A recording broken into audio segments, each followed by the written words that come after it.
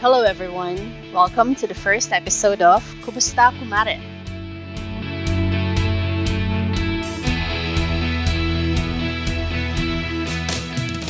This podcast is hosted by the National Organization of Asian Pacific Islander Ending Sexual Violence, Bersama-Sama Philippines team.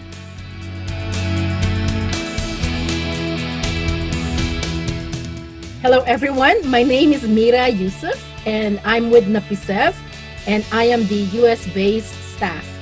And I'm Rochelle. I'm from the Philippine-based staff. My name is Emma. I'm from the Philippine-based staff.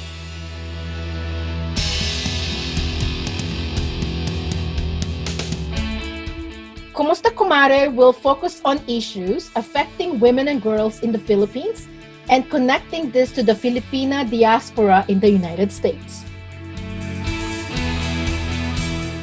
Kumusta Kumare is the podcast program of NAPISEV's Bersama-Sama project in the Philippines.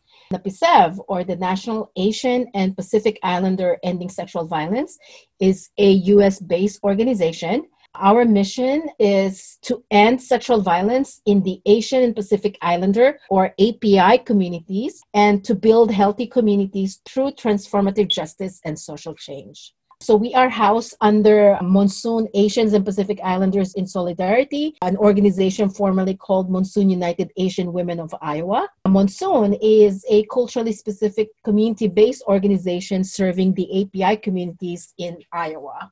Quick history about, or her story about NAPISEV is NAPISEV was established by 5 API women, Imelda Bungkab, Emma Katage, Nina Yusuf, Supaya Tek, and me, Mira Yusuf, in 2011 as a result of the lack of resources available for advocates serving the API victim survivors of sexual assault or sexual violence. Prior to the establishment of NAPISEV, there was no organization led by API individuals that focuses on sexual assault in the API communities.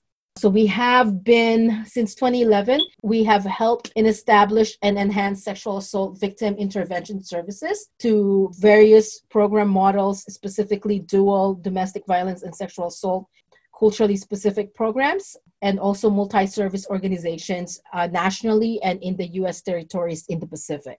And last year, NAPISEV's Bersama-Sama project was funded. So Bersama-Sama is Indonesian, Malaysian word for together. So the goal of this project is to build a movement to end sexual violence in the Asian and Pacific Islander communities in the continental United States, the U.S. territories in the Pacific, and the global South, specifically Southeast Asia. So we are thinking that the project will basically span 3 locations in order for immigrant, refugee, settler communities from Asia and the Pacific to connect to our home countries. And by building this relationship, communities will be able to both reconnect with traditional cultural practices and share movement building strategies. It will allow for the movement of ideas, tactics, and strategies between the API communities living in the US continent, the US territories in the Pacific, and Southeast Asia or Asia. But we're really focusing in Southeast Asia and specifically Indonesia and the Philippines. And then in the Pacific, we are focusing in Guam and also Micronesia. And I think the most important thing is that we also would like to shift the paradigm where organizations, specifically international-based organization, will come as an expert and will tell our communities in what to do, like globally, right? So it's not just communities of color in the United States, but it's also like when experts from the West will come to like our home countries, they are thinking that they are the experts in what to do in like they think that they are the experts. But instead, NAPISEV will not come as an expert, but what we would like to learn from local organizations and practitioners, highlighting the indigenous knowledge and expertise instead of seeing the US or Western-based practices as better. So we would like to learn like good practices that will basically inform NAPICEV's work in the API communities back in the United States. So it's really shifting it, because usually what happens is the West, even like Asian Americans or Filipino Americans, will come to our home countries, or even Western educated will come and then just replicate Western ways instead of using traditional and indigenous practices that are already there, that are already like being practiced in the different communities in our home country. So we would like to shift that, where we go to our home countries to learn and then bring it back to the US to kind of like to really inform our work. So we began the project last year in the Philippines by reconnecting with the land and the people. So Nina Yusuf, who is the other NAPICEV staff and who is Indonesian, is heading our work in Indonesia. And then I am heading our work, I'm Filipina, heading our work in the Philippines. So both Nina and I last year visited the Philippines twice to build our networks in the Philippines. With this, we decided to partner with Moro People's Corps, or MP Corps, an organization based in North Cotabato, to work with the Muslim community in the Philippines. And then Rochelle and Emma, who are co-hosts of Kumusta Kumare, joined our Philippines team to help us in building our knowledge about the laws, about the sexual violence in the Philippines, the services offered to victim survivors, what are the good practices in community organizing and community healing. So our plan for this year is to complete community listening sessions about sexual violence and how it is manifested in the different communities in the Philippines, and to document this process and the outcomes via blogs, podcasts, videos, and photos. So this is one of the way that we will be basically sharing information in what is going on with the project. But due to the COVID-19, we added more to our work plan. So for this first episode, we will focus on COVID-19 and how it's been affecting women and girls in the Philippines. Since I am based in the US, maybe I can briefly discuss how COVID-19 is affecting the API communities in the US and in Iowa, since I am based in Iowa. So there has been anti-Asian and Asian American racism and xenophobia, which is not a new phenomenon. It has been part of American history for a long time, and we have seen it manifested against different Asian American and Pacific Islander communities in many ways over the years. But as the coronavirus pandemic escalates, we have seen more harassment, discrimination, and even violence directed at our communities. Also, medical workers who are from the API and specifically the Filipino community being infected due to the lack of the PPE, or the personal protective equipment. Immigrant and refugee communities working in meatpacking businesses in the Midwest, specifically South Dakota and Iowa. So therefore, there's a rise of the number of COVID-19 among the immigrant and refugee communities, because we are usually the workers in those meatpacking businesses. In addition to that, there's a lot of concern about their jobs, right? Because some of the restaurants are closing down or close due to stay-at-home policies. And then also, like, if the meatpacking business is also closing down, so therefore they really are concerned about jobs. And there's also misinformation about COVID-19 due to the language barriers. And then for victims and survivors of domestic violence, we have heard about ex-partners using COVID-19 as a reason to gain full custody of their children. And then also there's a concern for victims of child sexual abuse who might not feel safe at home due to the harm doer who's also at home. But on the good note, organizations serving victim survivors of sexual violence, domestic violence, stalking, human trafficking, dating violence are still providing services online and really have been flexible to continue the work to ensure that victim survivors are safe. So with this, kumusta kayo dyan sa Pilipinas? How are you? What is going on in the Philippines? Kumaring Rochelle. I have come to the conclusion that stricter measures are necessary. For this reason, pursuant to my powers as President under the Constitution and Republic Act 11332, I am placing the entire mainland of Luzon under quarantine until April 12, 2020. Hindi kami lalabas ngayon dito sa EDSA na to, sir. Alam nila kung ano pangangailangan ng mga nakatira ngayon sa squatter. Ang mga mayayaman, nagpanik-panik, kami mga mahirap, nagpanik-panik kasi wala kami makain ngayon. Tatapos na yung quarantine ng isang buwan, wala pa rin kami natatanggal. kilong bigas. I will not hesitate. My orders are sa police pati military, pati mga barangay na pagkaginulo at nagkaroon ng okasyon na lumaban at ang buhay ninyo ay nalagay sa alanganin, shoot them dead. Kumusta? Kumaring Mira, Kumaring Emma. Well, the audio clips we all just heard pretty much sums up our current situation here in the Philippines. We are a country where most are, by international standard, either poor or very, very poor. A simple Google search would show you just how we have the world's largest slum where 4 million people live in shanties and huts. The city of Manila is so densely populated that there are over 70,000 people living there per square kilometer. Here, 6 out of 10 patients die without ever seeing a doctor just because they can't afford to. People here still suffer and die from preventable and treatable diseases like tuberculosis, measles, and diphtheria. We are a country where if one complains about the dismal performance, the corruption, or the scandalous behavior of our national leaders, are forced to silence by being branded as either red or yellow, harassed, sent to jail, or even killed. We are a country that cannot and must not be in a pandemic.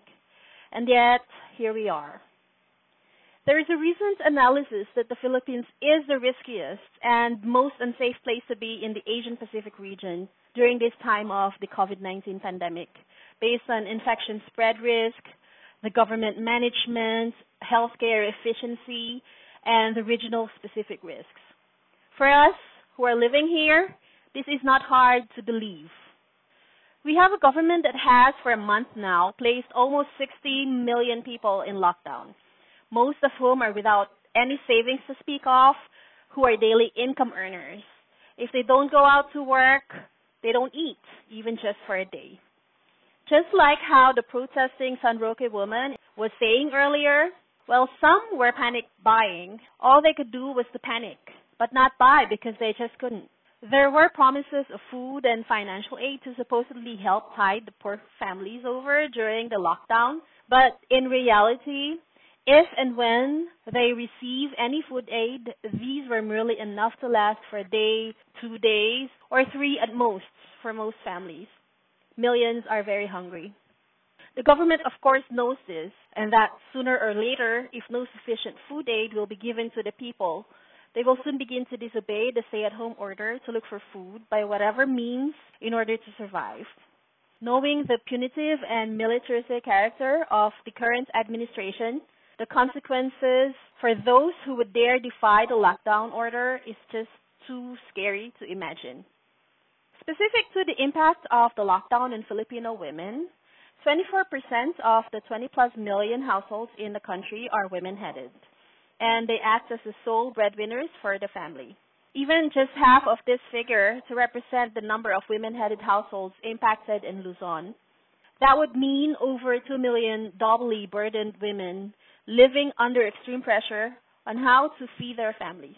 And while there are specific benefits for solo parents here, including financial support during this lockdown, only 80,000 of them are registered, and it is not automatic that you will qualify to receive this aid.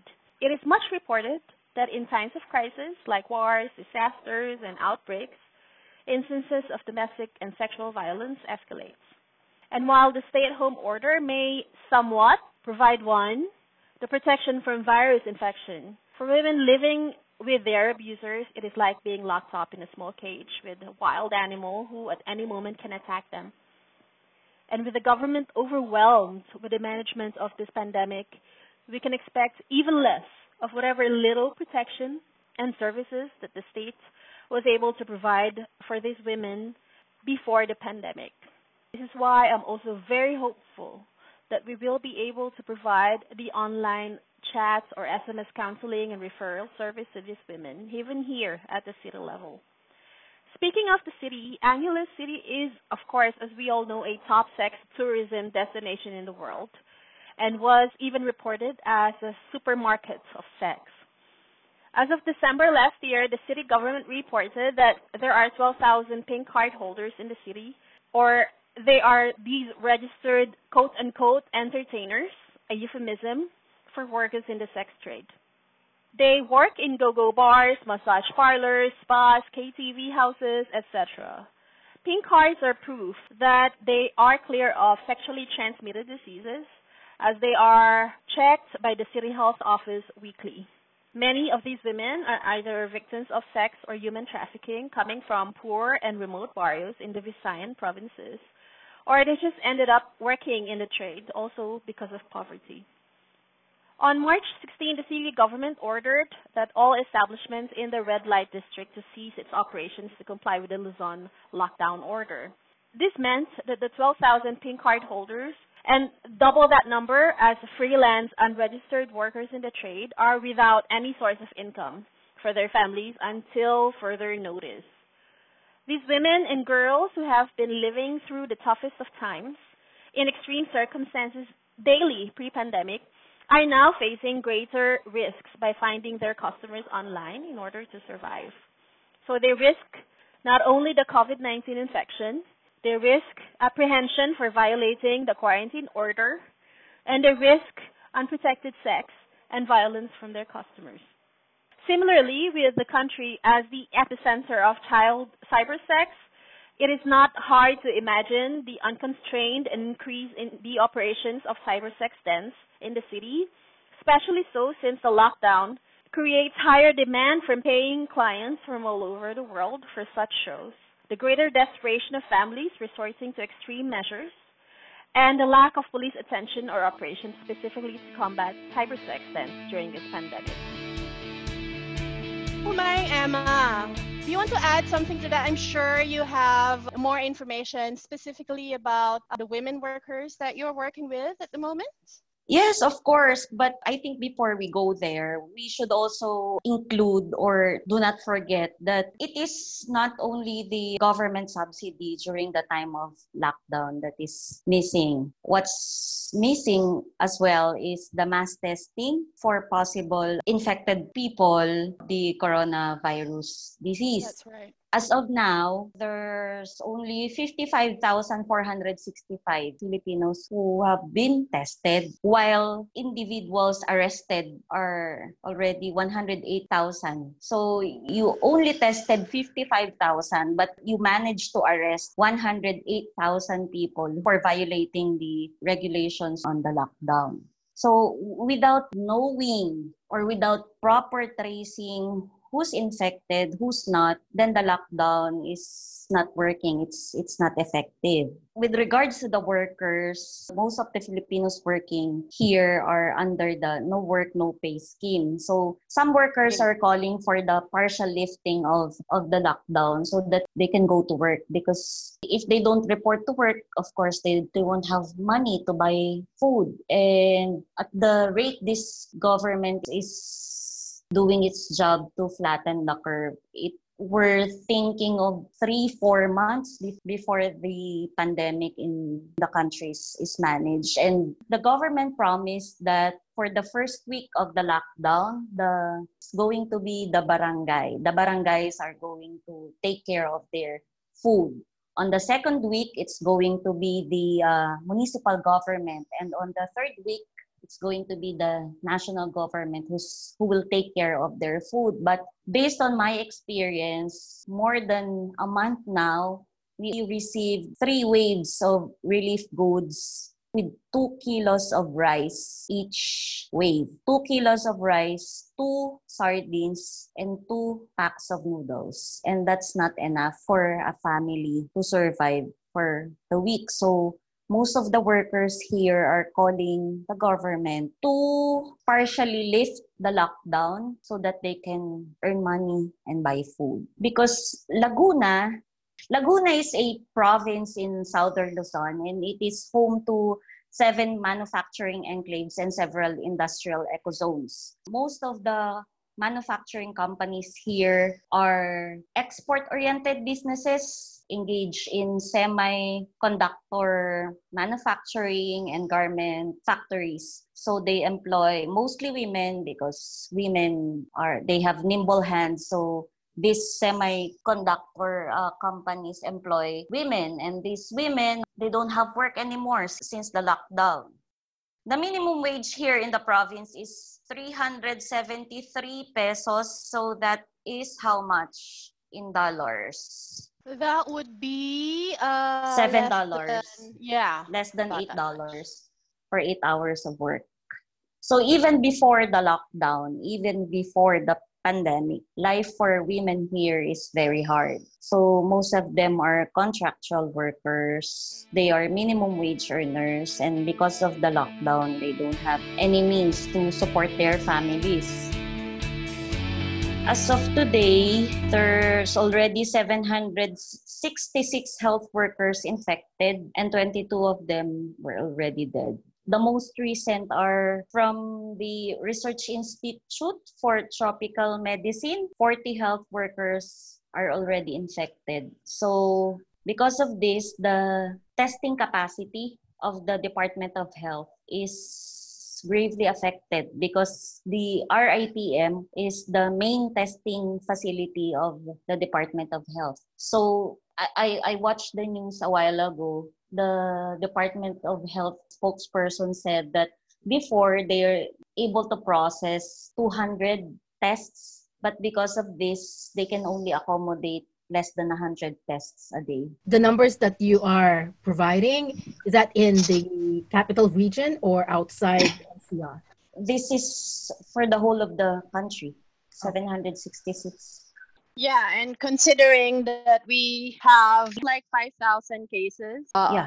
and then about 700 or 800 of them are frontliners or health workers, that is a huge number. And Yeah. so there is a specific gender concern on the issue of health workers because I believe in the Philippines, about 60% of all the health workers are women. So we don't have information on these data, how many of them are women, but I can bet that at least a majority of them are women. According to Center for Women's Resources, 7 out of 10 health workers are women. See, so we have 70% in Yeah. our country. And out of the 6,599 cases that we have as of April the 21st, 3,001 these positive COVID cases are women. So they have at least that much information about women in the time of coronavirus. But we cannot see any specific like order from the government to make sure that there is a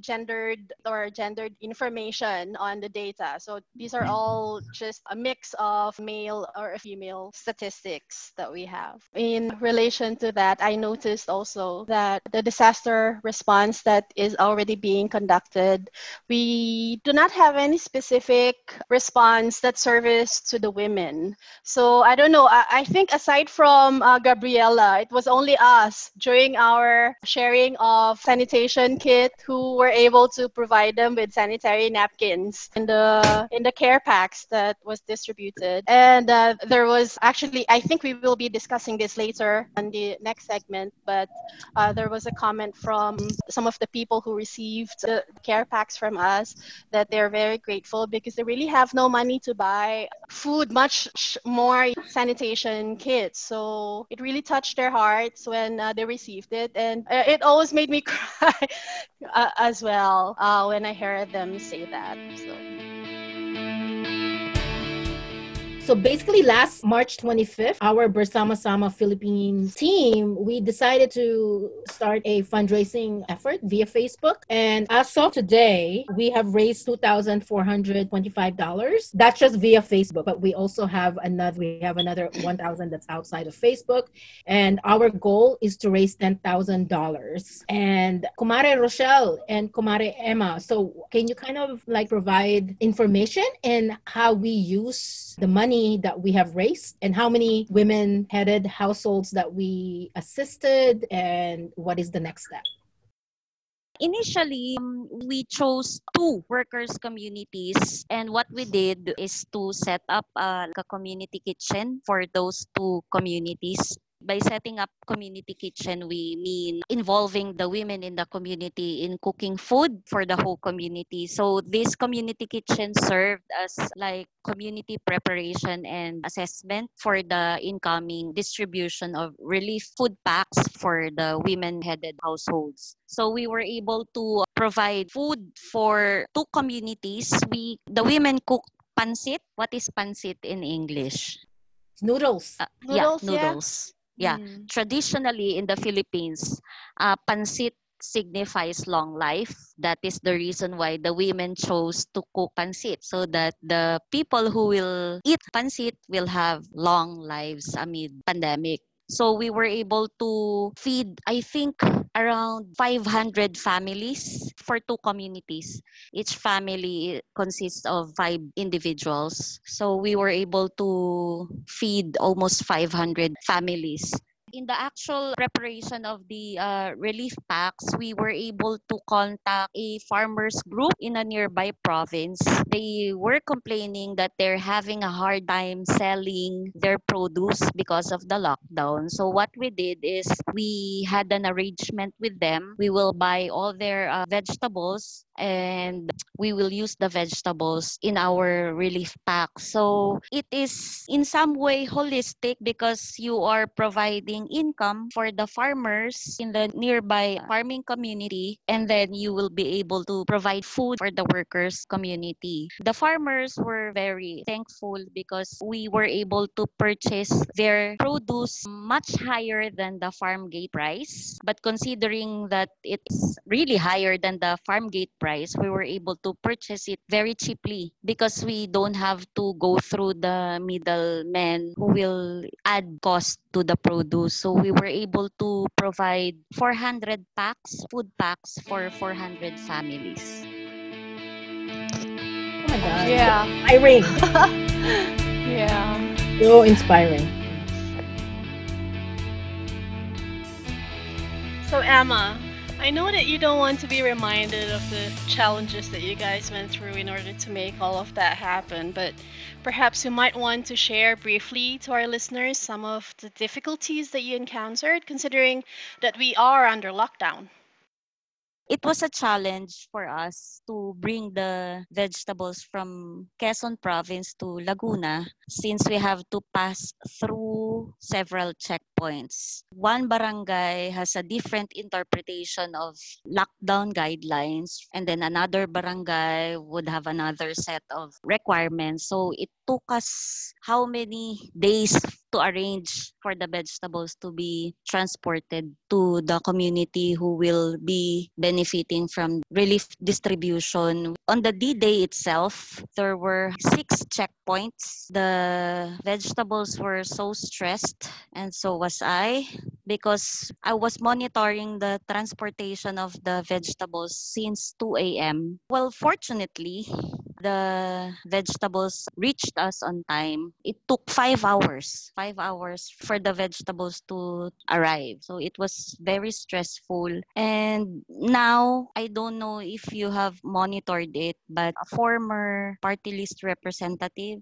was arrested. I think he joined the relief distribution, and the Philippine National Police in Bulacan province arrested the people who are doing the relief distribution because they said that they violated the lockdown guidelines. The militaristic approach of the government in addressing what is obviously a health concern is adding so much unnecessary problem and unnecessary stress to the people.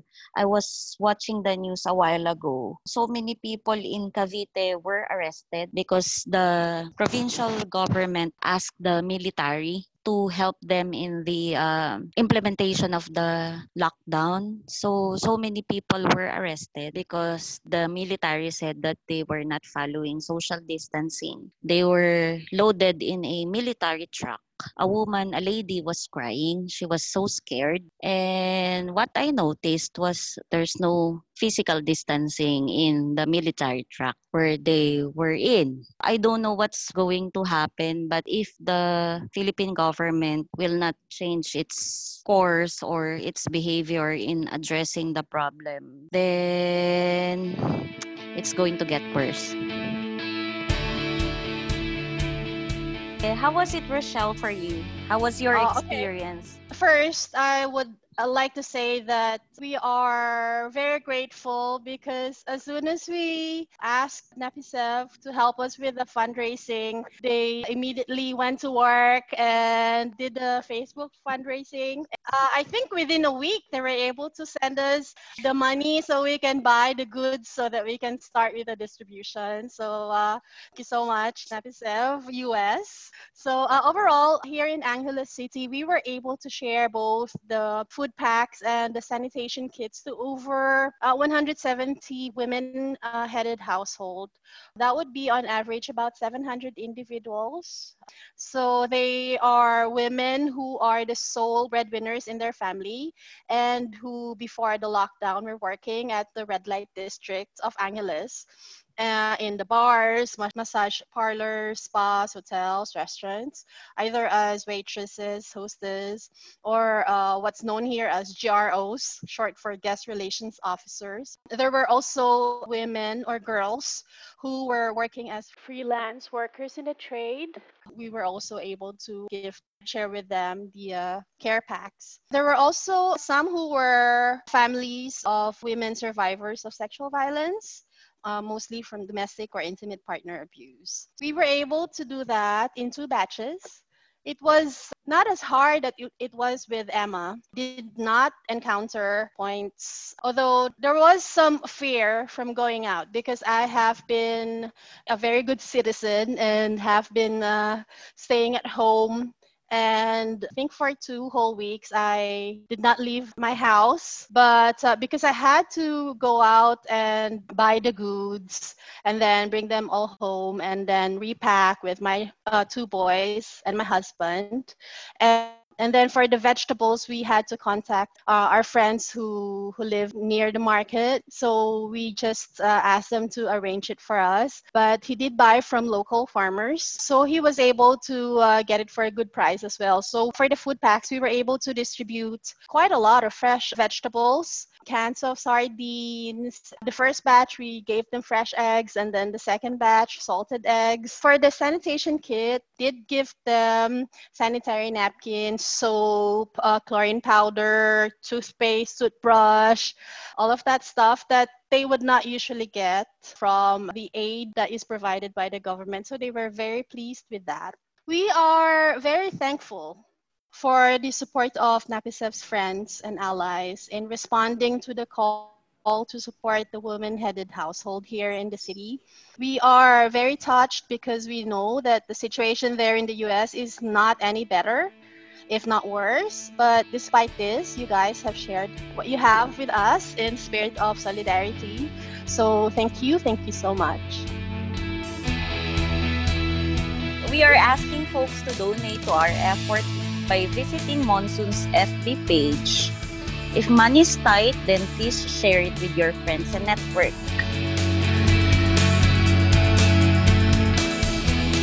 As we conclude the first episode of Kumusta Kumare, we hope that this transnational sisterhood or siblinghood continues.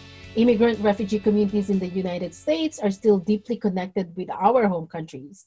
And most importantly, United States foreign policies are affecting our home countries and the rest of the world. Hence, it is important that we are in the know of what is happening outside of the United States. So what is next with Bersama Sama Philippines team? We are planning on providing training or workshop on sexual violence for the Philippine staff and volunteers, and then also creating an online chat text services for victims and survivors, preparing for our community listening sessions after the quarantine. I cannot wait for that. And more podcast episodes. So if you need more information about NAPISEV's Bersama Sama project, please visit our website, www.napisev.org.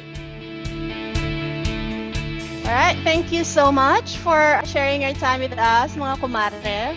And maybe we also have some kumpare here as well listening. Thank you so much for spending your time with us and listening about the impact of the COVID-19 to us women here in the Philippines. We're looking forward to hearing from you feedbacks and more questions for our future podcasts.